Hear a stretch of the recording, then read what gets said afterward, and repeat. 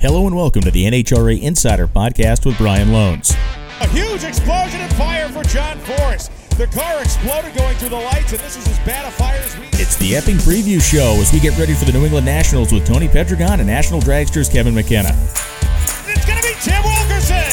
Wilkerson goes 391.2. We'll get you up to speed on all the storylines as the NHRA Camping World Drag Racing Series heads to the Granite State. Perfect reaction time for Dallas Glenn. Triple zeros across the top of the time slip, and at the finish line stripe, it's Dallas Glenn. This is the NHRA Insider. It's Cruz Pedregon, 395.8, 324 miles an hour. A margin of victory of 26 ten-thousandths of a second. Hey everybody, Brian Lohnes here, and we have a race week on hand, and we are heading to my favorite place in the world, New England Dragway in Epping, New Hampshire for the NHRA New England Nationals. It is going to be a great weekend. We've seen increased car counts year over year at this race, so we got full fields happening in Pro Stock, full field happening in Top Fuel, and we may be one car or so short in Nitro Funny Car, but it is a market improvement over what we saw for the 2021 running of this race, and I really cannot wait to get in front of the fans of New England and certainly the fans of New England Dragway, which will be coming out in droves. We are expecting to see a fair amount of our Canadian friends back as well, and that's something that's been missing the last couple of years. Of course, 2020 we didn't race in Epping. 2021 we did race in Epping, but the borders, I believe, were still closed at that point. It was still kind of a wacky time, as it has been. But, man, it is shaping up to be a great season. We're going to talk to Tony Pedregon today. We're going to talk to Kevin McKenna at the same time. More of that simultaneous chat that you know and love so much. Going to talk about really which teams have been testing, who's been trying to get best prepared for Epping, and who's really going to have to start making some hay as we enter into an interesting part of the season. You know, April and May, kind of thin on races. We had 3 races in April, one at the front end of the month, and then Houston and Charlotte back-to-back. A single race in May, that's all we did, was Virginia. And when we get to June, it's another 3-race month, set up much in the way that April was, with Epping coming in this first weekend of June. Then we have a week off, and then it's Bristol and Norwalk back-to-back. Then it's a brief break and into the Western Swing. So this is going to be, in my estimation anyway, the month of June will be a make-or-break month for teams that are A, trying to get their program sorted, and B, teams that want to make a championship run. We talk about the countdown, we talk about resetting things, we talk about the points reset, the expectations changing when we get past the U.S. Nationals, but there is an energy to the regular season, and that energy in the regular season really does ramp up from this point forward. You know, we enter, again, this kind of busy stretch here. This is the way the teams like it, certainly the way guys like me like it when we get out on the road and really start hammering out the runs and seeing who can separate themselves from the pack. Of course, it has been Brittany Force's season of a lifetime so far. Granted, her championship season was the most memorable one, I'm sure she would tell you, but this point of the year, she has 3 victories already, something that is unprecedented for her, and certainly at this point of the season, she looks as though that she is in championship form with her entire team. Steve Torrance, sitting second in the Top Fuel points, is trailing only Brittany Force. He has not yet won a race, but he has gone rounds effectively everywhere we've been, with a scant few exceptions. And, you know, when we look at Epping, the other thing we're going to see again is Pro Stock cars, and we have not seen Pro Stock cars since April. The Houston race was the last time we saw Pro Stock on the racetrack, and what we saw in Houston was, of course, Erica Enders doing what Erica does, rising to the occasion, taking advantage of the moment, and winning that drag race, the final national event held at her home racetrack, and doing so in fine fashion. What has happened between now, or rather between then and now, is going to be shown to us when we get to qualifying on Friday at Epping. Who has made performance strides, who has spent their time wisely, either at the dyno or on the racetrack. I know Erica's been racing a bunch. We'll talk about that when we get the guests on the show. What has Greg Anderson been doing? What has Dallas Glenn been doing? What has Kyle Koretsky been doing, other than operating Maple Grove Raceway now? I mean, these are all questions that we don't have concrete answers to at the moment, but we will find out as soon as those cars make qualifying session 1. The other question to ask about Pro Stock, of course, Camry Caruso. They had that intake manifold that had to get brought back into spec, so to speak, for this particular race. Now, that work was done like 2 days after Houston, so it's not like it was a major job. They do not feel as though, or that team does not feel as though they're going to lose any power or performance with the intake changes that were mandated by the NHRA Tech Department. So we'll find out if that's a story. Does that car magically slow down at all? The weather for this weekend is looking good. Maybe a couple showers on Friday, maybe. But Saturday and Sunday are bang-up, knock-down, drag-out looking conditions. Low 70s, sunny, and it should really bring people out and about to the drag strip. New England Dragway had a bit of a scare over the course of the early part of this year, and that was a group that was attempting to purchase the racetrack. Now, many of you are unfamiliar, but New England Dragway is a privately held corporation that is controlled by shareholders, meaning that people own stock in the company, and there are several hundred of them, I believe close to 500. And in order for the place to ever be sold, they have to get together and vote. And there was a serious sounding, anyway, offer that came up. And because it is a privately held corporation, and when an offer is made, the board has to put it in front of the shareholders, there was a massive shareholder meeting, the likes of which that this racetrack hasn't seen in decades. And thankfully, the shareholders roundly defeated the proposal to sell the racetrack. And it was a victory for all of us who love drag racing in this region. New England has a small handful of drag strips. We have Winterport in Maine. We have Oxford Plains Dragway in Maine. We have the very eastern end of New York, Lebanon Valley Dragway. That's a quarter-mile track. The other tracks in Maine are eighth mile. And New England Dragway is the one national event facility in the region. So we need to protect that place for all it's worth, and thankfully the shareholders certainly felt the same way. They did not take a quick buck, if you will, to sell the legacy of the place up and away. So that was something. We'll probably end up talking a little bit about that on the broadcast, but it was a great triumph for those of us who love drag racing in New England and those of us who have a real passion for the facility of New England Dragway. It is a unique place to come. If you've never been to Epping before, if you're coming to New England Dragway for the first time, be prepared for an old school, and I mean this in a good way, old school style experience. It does not have the modern bells and whistles of a Z-Max or of a strip at Las Vegas Motor Speedway.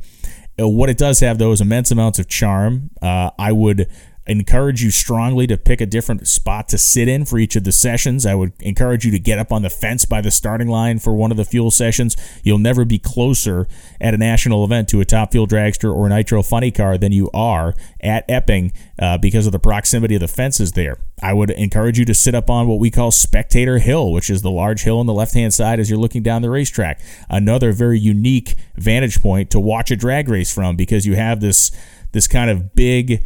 you have this big, almost panoramic view to be able to see the entire race. It's a unique spot. So I hope you're going to be coming to New England Dragway. If not, our coverage will be on FS1 all weekend long. And if you're coming, take advantage of the facility. It's not the biggest place in the world, so you can get around pretty easy. You can check out the pits. You can see all that stuff in relative close proximity. It's, of course, the home track of Bob Tasca, and Bob will be trying to win his first national event at New England Dragway in his Nitro Funny Car, and he will be certainly a racer that many people will be cheering on because of his proximity as he comes from Cranston, Rhode Island.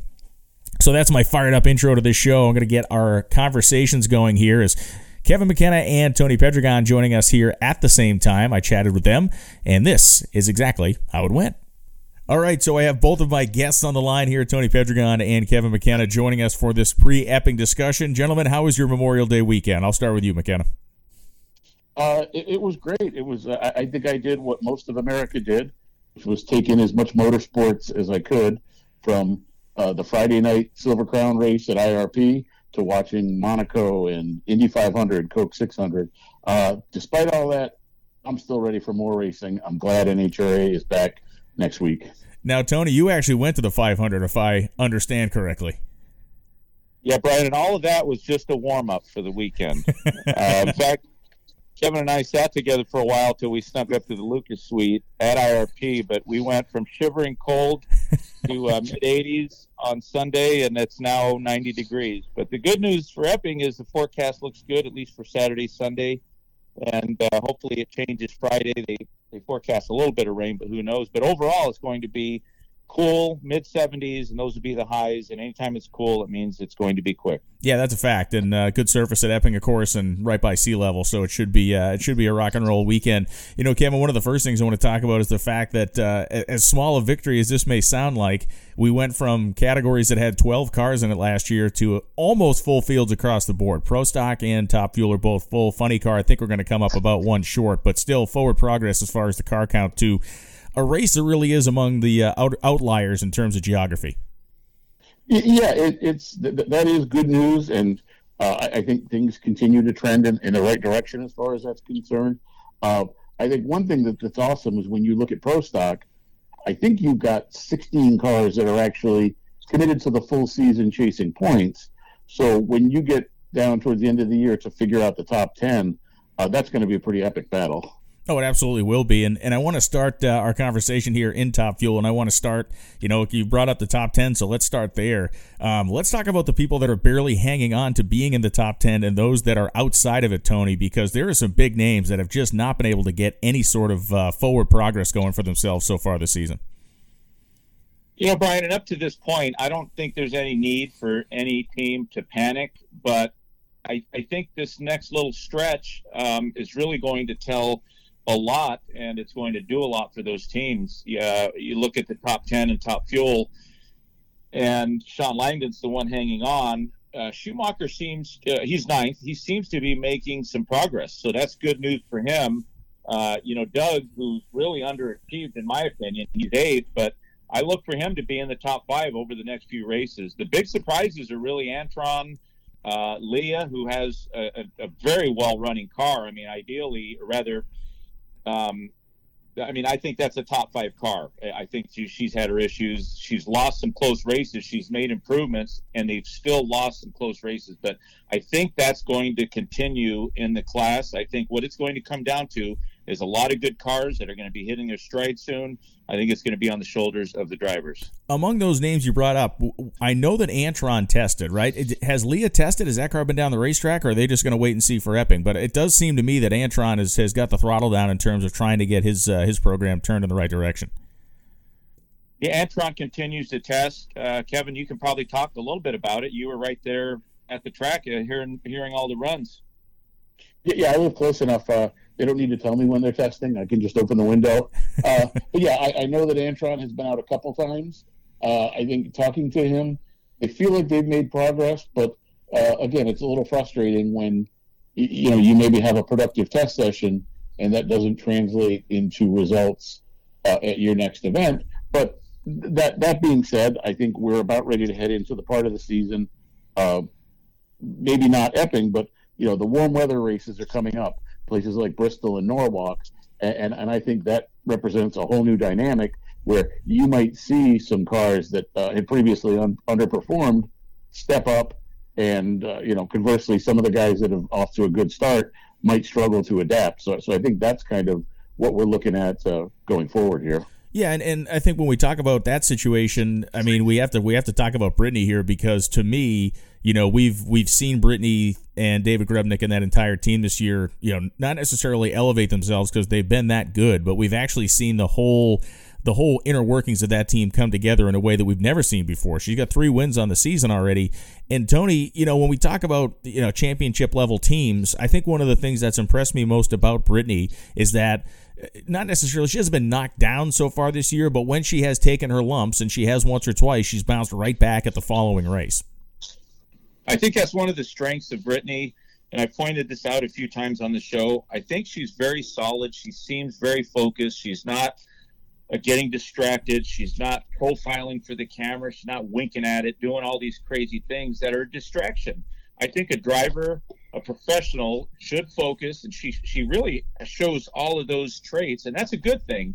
I think she operates in a very consistent range. She has made improvements, but one thing that I see with her and her driving, because the car, that has been a championship winning car ever since she won her first championship. Yeah. The competition has been good, and of course, Steve Torrance, he's had the Midas touch for quite some time now. But what I see in Brittany this year, I think Steve has let a couple of them get away, and I don't think he's going to do that as we get towards the middle part of the season, especially to the end of the season. I think that Steve Torrance is just one of those championship drivers. He's proved it time and time again.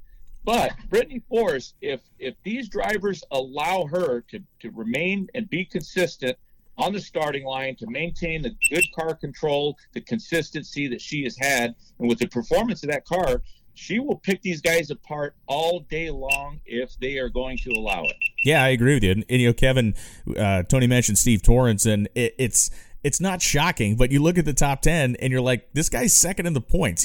He's had this quote unquote quiet season so far, but there he is. He's basically 80 points out of the points lead. Sure, he's done everything but win a race, and I would tend to think that is going to change here very quickly. You looked at the Torrance family, I believe, has won the last 3 Eppings, so there's every reason to think the tide might turn this week. But as Steve has mentioned numerous times, they've changed their combination. They're trying to adapt. They're trying to improve, and they know that they could go back to what has worked at any time. I don't think they want to do that. That would probably be a last resort. But I also think there's enough talent there to figure out their new path, and they may emerge from that even stronger than they had been previously. And, let's talk a little bit about Mike Salinas as well, because I feel like obviously it's a good car, multiple wins so far this season. I do feel as though he's kind of the wild card guy in this top 5, meaning that I'm not necessarily sure which guy I'm getting on a week-to-week basis. Is that a fair statement, Tony? I think so. And just to go back on the Antron testing, it was interesting that he was in the Mike Salinas car making test runs. And, of course, Mike was out of town. I'm sure he had business commitments. But do you find it a coincidence that the Mike Salinas car has been all over the racetrack the last couple of races? And, if you think about one of the other reasons why a driver like Antron what they would gain by putting him in the car is it's either the car or the driver. I point out some things that, the driver tells the car where to go. And we see that car occasionally. It'll make a nice straight run, and then we see it all over the racetrack. I think personally that Mike is oversteering, overcorrecting the car. We're talking about a driver that doesn't have a lot of race experience when he started doing this full time and competing with the big dogs. And, I like Mike Salinas as a person. I think he's a great guy. I think he does good interviews. I think he's someone to cheer for because he's not one of the bigger funded teams. He, of course, has all the funding and resources to be competitive and to go toe-to-toe with all the big names. But this is about car control. This is about what we are seeing on the racetrack. I'm just delivering what we're all seeing, and it's oversteering. And I don't know. I'm sure they're going to gather some information, whether they made a couple of runs, 1 or 2 runs or 3 runs. I'm not sure of, but that'll be interesting to see what kind of data they accumulated by having a different driver in the car. And I think it'll be interesting to get some feedback from Antron on how that car, the driving characteristics of his car are differ from what Antron gets in. And, of course, when these cars are the kind of power that they're making today and they get the stages of clutch, the harder they run, the quicker they run, they do become a little more challenging to negotiate. And I think that's one of the things. I think it's a handful for Mike right now. And, he remains to be competitive. That car is going to be there, but that's one of the things he's going to have to contain, because when you're crossing over into your opponent's lane, whether it's just before or just past the finish line, at some point that could create a big problem if the other driver is drifting to the inside. Yeah. And Mike goes across that. We've seen it many times where there's been a high-speed collision, and that never ends well. Let's transition into the Nitro Funny Car category. And Kevin, in your estimation, kind of how important was it for Height and Proc to get that victory in Virginia? Obviously, they've been part of this, kind of 3-man show we've had so far this year, but it really, to me, not necessarily put him back on the map, but it certainly reinforced the idea that he's not going anywhere.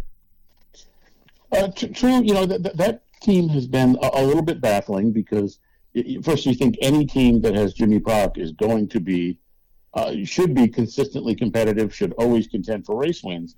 And it's baffling to me that they struggled so much back to last year during the countdown. Yeah. Now, obviously, they came out this year much, much stronger. As far as how important it was, I don't think it was, a season-changing win, but it's always nice to put up another win.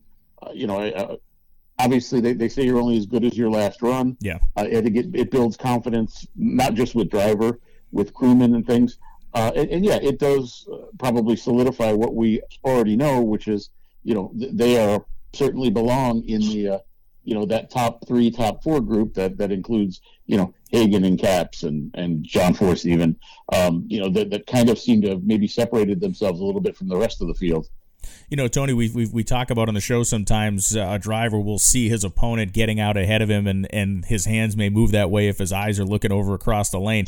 Do you think it was in the sense of Height's victory, like important not to let Hagan get that far out ahead? We all know that the points get reset for the countdown, but there is a mental kind of part of this game, and part of that game is understanding that you can stand in the ring with the best, and that's what they had to do in that final round in Virginia. You know, Brian, I just see this shaping up to be an all-time showdown of not just three, and those three are, of course, Robert, they're Hagan.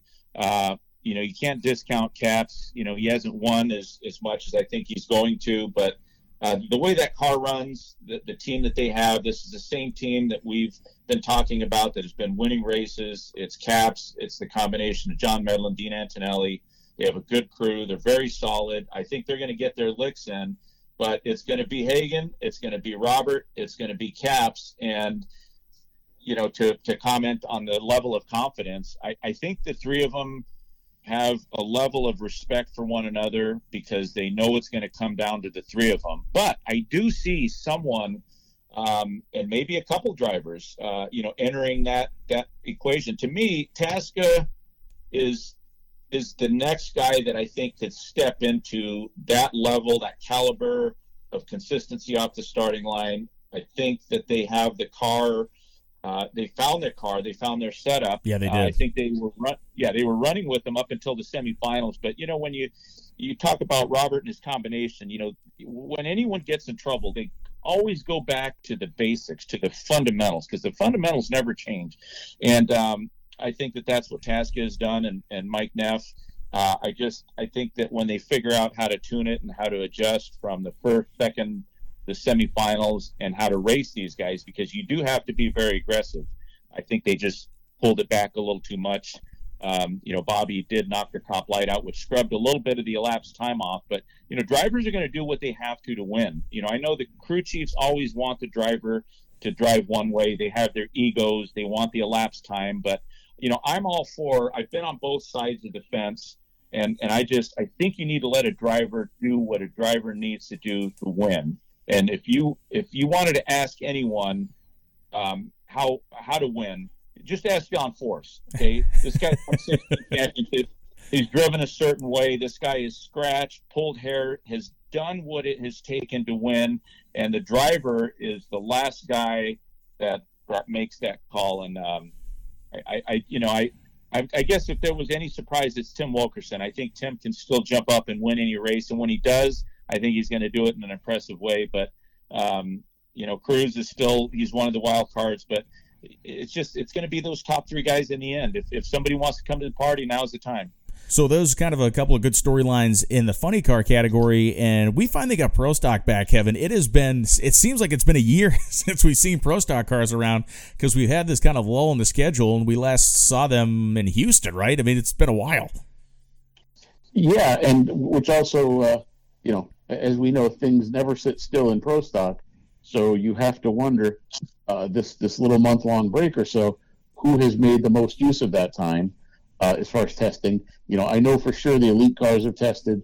Pretty sure Camry Caruso has tested, and I wouldn't be surprised to know that some of the KB guys have been out. So, you know, again, what have they learned? What can they apply to the upcoming races? Obviously, they also deal with you know, changing weather and track as we get into the summer. You know, maybe not as dramatic as the nitro cars, but there still is a change coming to the setup. So that kind of jumble thing across the board, and, you know, we'll see who comes out of this stronger and ready to make some hay this summer. Yeah, I'd have to believe Greg Anderson's tested. I mean, I think Greg's frustrated by where his season has gone to this point. And, you know, Tony, it's one of those things where these breaks in the schedule can be bad, I guess, if you got some momentum. But for a guy like Greg Anderson, I think he probably welcomed this to be able to go back and, like you said, maybe revisit the fundamentals and see exactly what he needs to do to get back really where he belongs. Well, when I look at the top 10, or rather top 15 in Pro Stock, I mean, it's pretty amazing that Chris McGahey, who is always in the top 10, he's sitting 15. Yeah. So it's going to be a battle just for a lot of these drivers that are sitting out of the top 10 just to get back in it. But, you know, as I look down, you start from the top. I mean, there are some drivers that need to improve their performance, and there are some drivers that just need a better car. And I think Greg Anderson is one of those. I think his car is as good as anyone's. And Greg will be the first one to tell you that, he's good, he's solid, but, when you look at the level of competition and the performance, what it comes down to is, again, it falls on the driver's shoulders. And I think that's one of the things that Greg has been able to do so many times in the past. He's let several races slip away. Lost a lot of them on hole shots, close races. But again, it's going to come down to the ability to get that jump off the starting line. And I think that, hey, if Greg can find another 100th or two, I think that's great. But it seems like he's had that on the field. He's just, he's lost some of those key races. And I think that I don't think it's going to continue. The question is, or the key is to be able to do it on a consistent basis. You go down to the countdown, you're talking about that 6-race stretch where you really have to be good. And, I think now is the time that Greg is going to have to build that confidence, but he's going to have to start winning some races for a driver to get that confidence and to be able to do it consistently. You got to start knocking some wins down, and, you got to compete with Erica and Aaron Stanfield's one of those drivers that he's always solid. It just needs a little more consistency. And, of course, Kyle seems to have a good car again, but, again, improvements on the starting line is where it needs to start for Kyle. And then there's Dallas Glenn sitting fourth right behind him. And, he's good on the trigger. He's just got to, you look at the KB cars, and then you start wondering about Troy Coughlin Jr. You see him and Bo. I mean, those are two very accomplished, capable drivers. They just need a car that's a little quicker, a little more consistent. Kevin, you mentioned the Elite Motorsports crew has likely been out testing. One of the things I know that Erica's been doing, she has run several Lucas Oil Drag Racing Series events over this time. And, we talk about keeping those skills sharp. And listen, if I'm coming into Epping and I haven't been in my car that much and she has been in a car for multiple weeks, to me, that's bad news for everybody else, because she has definitely kept up the tempo in terms of making runs, whether it's in a comp car or otherwise. She's still been hitting the tree. Yeah, and as most of them will tell you, seat time is seat time, regardless of if it's a different type of car, a different class. The more looks you get at the Christmas tree, at the starting line, it's all beneficial in some way. But also, I want to go back to Tony's point about Greg Anderson. Probably the most telling stat this year in Pro Stock is that car has not qualified number one yet. Yeah. And that is mind-boggling. I mean, I realize we're only 5 races in for Pro Stock, but you've had a couple times he's been 6th, 7th, 4th a couple times. That is very unlike Greg Anderson, especially last year where, he was rarely out of the top 3. So yeah, I tend to agree with Tony that whatever they're missing there, performance-wise, when they find it, you'll see much better results. We do not have Pro Stock Motorcycle in Epping. That being said, that class has provided, both on and off the racetrack, provided some of the best entertainment we've had all year. Kevin, you really have a close kind of pulse on Pro Stock Motorcycle. What's been going on in the off time since the Virginia race? It's been fairly quiet, except for the NHRA Tech Department. Yeah. They've been very active here lately, adjusting weights, up and down, 10 pounds here and there for the V-twins and the Suzukis. It remains to be seen what effect that'll have, especially long term. I mean, obviously the goal is to maintain parity, which I think they've done a very good job. Although there just aren't that many V-twins running right now. I mean, Angie Smith kind of being the exception. Yeah. And of course Ryan Ayler as far as very competitive bikes. But for the class as a whole, what you're seeing is amazing. The fact that, the 2 best bikes in the class right now are really not Vance and Hines bikes. And when's the last time we could say that? Yeah, you're right. It's been a long time when you talk about it in that context, for sure. We talked about the Pro Stock category, and you mentioned Kyle Koretsky, Tony, and you're obviously friendly with and close with the Koretsky family. Have you been talking to Kenny since he's taken ownership of Maple Grove? And if so, I'm sure there's already been some good stories there. He told me he had a perfectly good life before he bought the track. he's been there every day, but and I think that a lot of people are going to appreciate what the Koreski family is going to do to that facility. They're going to put their signature on it, and I think that it has landed in the right hands. I think anyone that knows Kenny and how he does things, he's doing it right. He's investing a lot of money. I think the customer attention, the customer care that he's going to provide, I just think they want to see it successful. They've already received the news that's going to be a network show. It's going to have a great lead in. So, a facility like that in its history, it's only needed a good forecast. I mean, it's just amazing. We always talk about the Winter Nationals and, of course, Gainesville and the U.S. Nationals being some of the biggest events. But, Maple Grove is right up there. You just need some good weather. I think it's rained on him every weekend. He's on the track. So I think he's got some good credits coming his way. Yeah, it's cool, and we've talked about it a little bit on the show, but it was such a great thing that family is the one that got hold of that property, and it would have been a tragedy to some degree if it had not been sold to racers that have certainly the resources to dedicate to really bringing the place up to a level that they want to be proud of, a level that the sport and the fans can be proud of as well. So yeah, as you mentioned, that's going to be our network race that is around the NFL game. So there's going to be a huge amount of eyeballs there. And then the second thing, which I believe has been announced, and if it hasn't yet, I'll probably get in trouble for saying it, but Pro Stock is going to be added to that race. So Pro Stock will have a 6-race countdown, which again, Kevin, does change the complexion of things at the end of the season. Sure it does. It's I believe it expands the field, the number of drivers that can potentially win the championship. Yeah. With 6 races, you maybe get a mulligan or two if you happen to have a bad race. I don't know that you have that luxury with 5, where each event is essentially 20% of your score. So yeah, that will be interesting to see if at the end of the year when we're ready to crown a champion, if having that additional event makes a difference. I say it probably will, just given how close and how competitive Pro Stock is right now. No, it makes total sense. Yeah, I mean, anytime you're able to, like you said, spread the love out a little bit more and maybe give yourself a little breathing room. That being said, the way it's looking right now, it's looking like the Erica show. So we'll find out if that's kind of still the way it looks by the end of the season. All right, so one last question for both of you guys. I want 3 picks for this race in Epping this weekend. Kevin, you go first. I assume you mean one for each class? Sure. All right. Well, I'm going to take the low-hanging fruit since you let me go first. I think Steve Torrance is very much overdue for a win.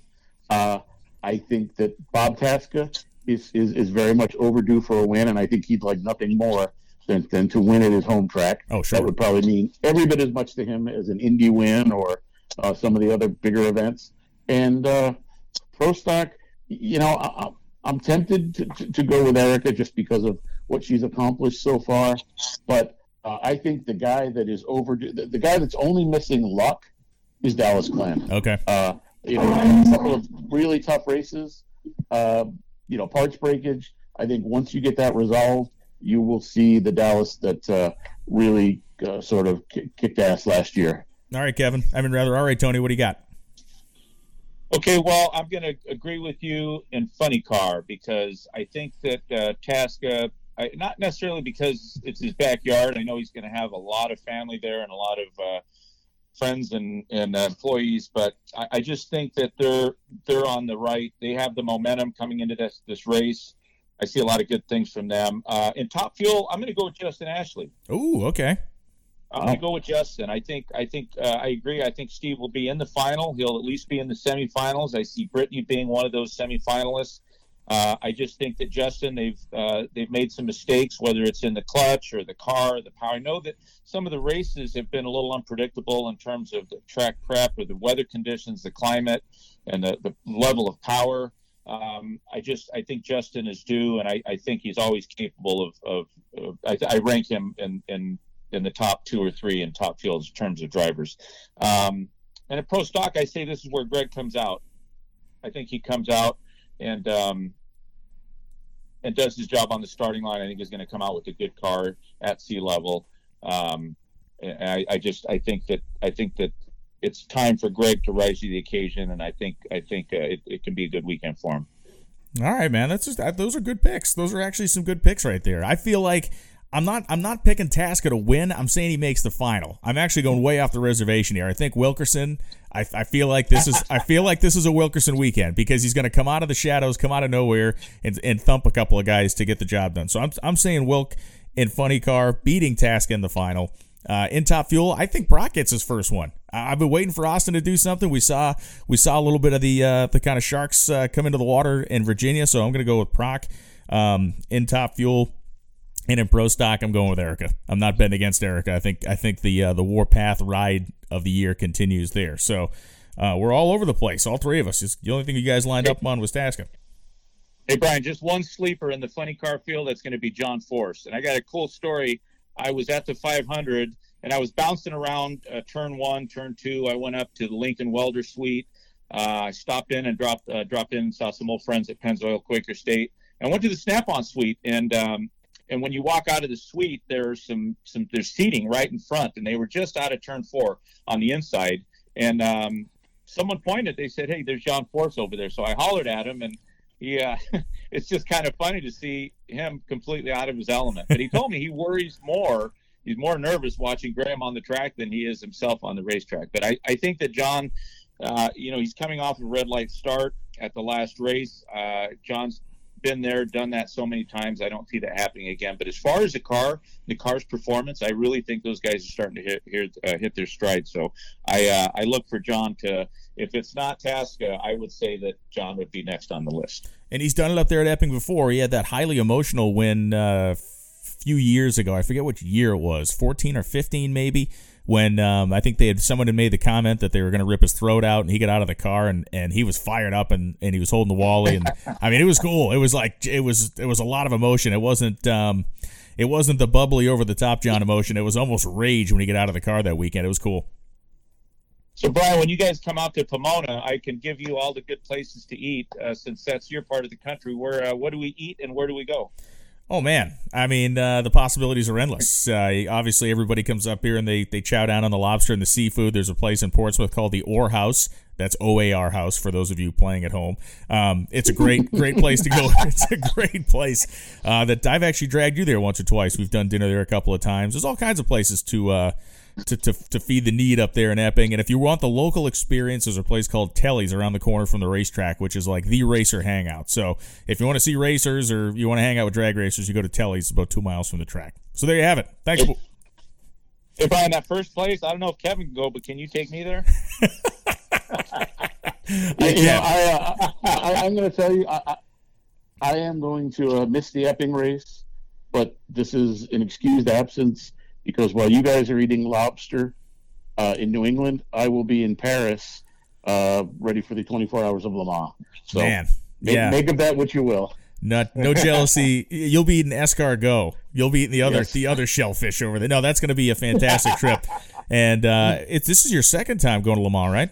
It's actually the third. And for a guy that grew up drag racing, 99.9% of the time, I sort of have this odd affinity for sports car racing, and that the Le Mans is really an amazing event. Even if you're not a sports car and endurance fan, I would highly recommend it to anyone as a tourist destination. Well, you can put on your jacket with the elbow patches and smoke your pipe with your knit wool cap on as you watch the sporty car set drive around on Circuit de la Sarthe over there, or Circuit La Sarthe. I'm on the mission to find the best champagne and caviar. I'll give you a full report when I get back. All right, Tony, you and me will be at McDonald's. He'll be eating escargot, and both of you guys have a great week. And Tony, I'll see you in a couple days up at Epping. See you there. Filet of fish it is. Sounds good, guys. Take care. Man, I love catching up with those guys, kind of getting the scoop, getting the inside story, and getting their opinions on how they see the rest of the season shaping up, and really, on a micro level, how they see this weekend in Epping, New Hampshire shaping up. It is my home track. It is basically my favorite race of the year, and certainly to a degree, kind of a homecoming. I get to catch up with people that I don't get to see that frequently anymore, people who I used to see every weekend when I worked at New England Dragway as the track announcer and race director and all the different types of stuff I did over the years at that drag strip. Please come out and see us this weekend at the New England Nationals. You can get tickets on NHRA.com. They are available. Score some seats. It is going to be great. New England is an interesting place to come watch a drag race. You are up close and personal with the cars in ways that you simply aren't at other racetracks. When you're on the fence by the starting line, you are closer to a top fuel car making a run than at any other drag strip on the NHRA National Event Tour. The New England Nationals will be great this weekend. The competition will be hairy. We'll be back next week with a recap of the race, and we'll look forward to Bristol, which will be the next race on the tour. We're going to the Granite State this weekend. We hope to see you there. If not, tune in to watch us on Friday, Saturday, and Sunday with qualifying coverage early in the weekend and final round elimination coverage following the NASCAR race on Sunday on FS1. It's going to be great. It's going to be fun. It's going to be fast, and I cannot wait to get to New England Dragway. Thanks for listening. We'll be back next week.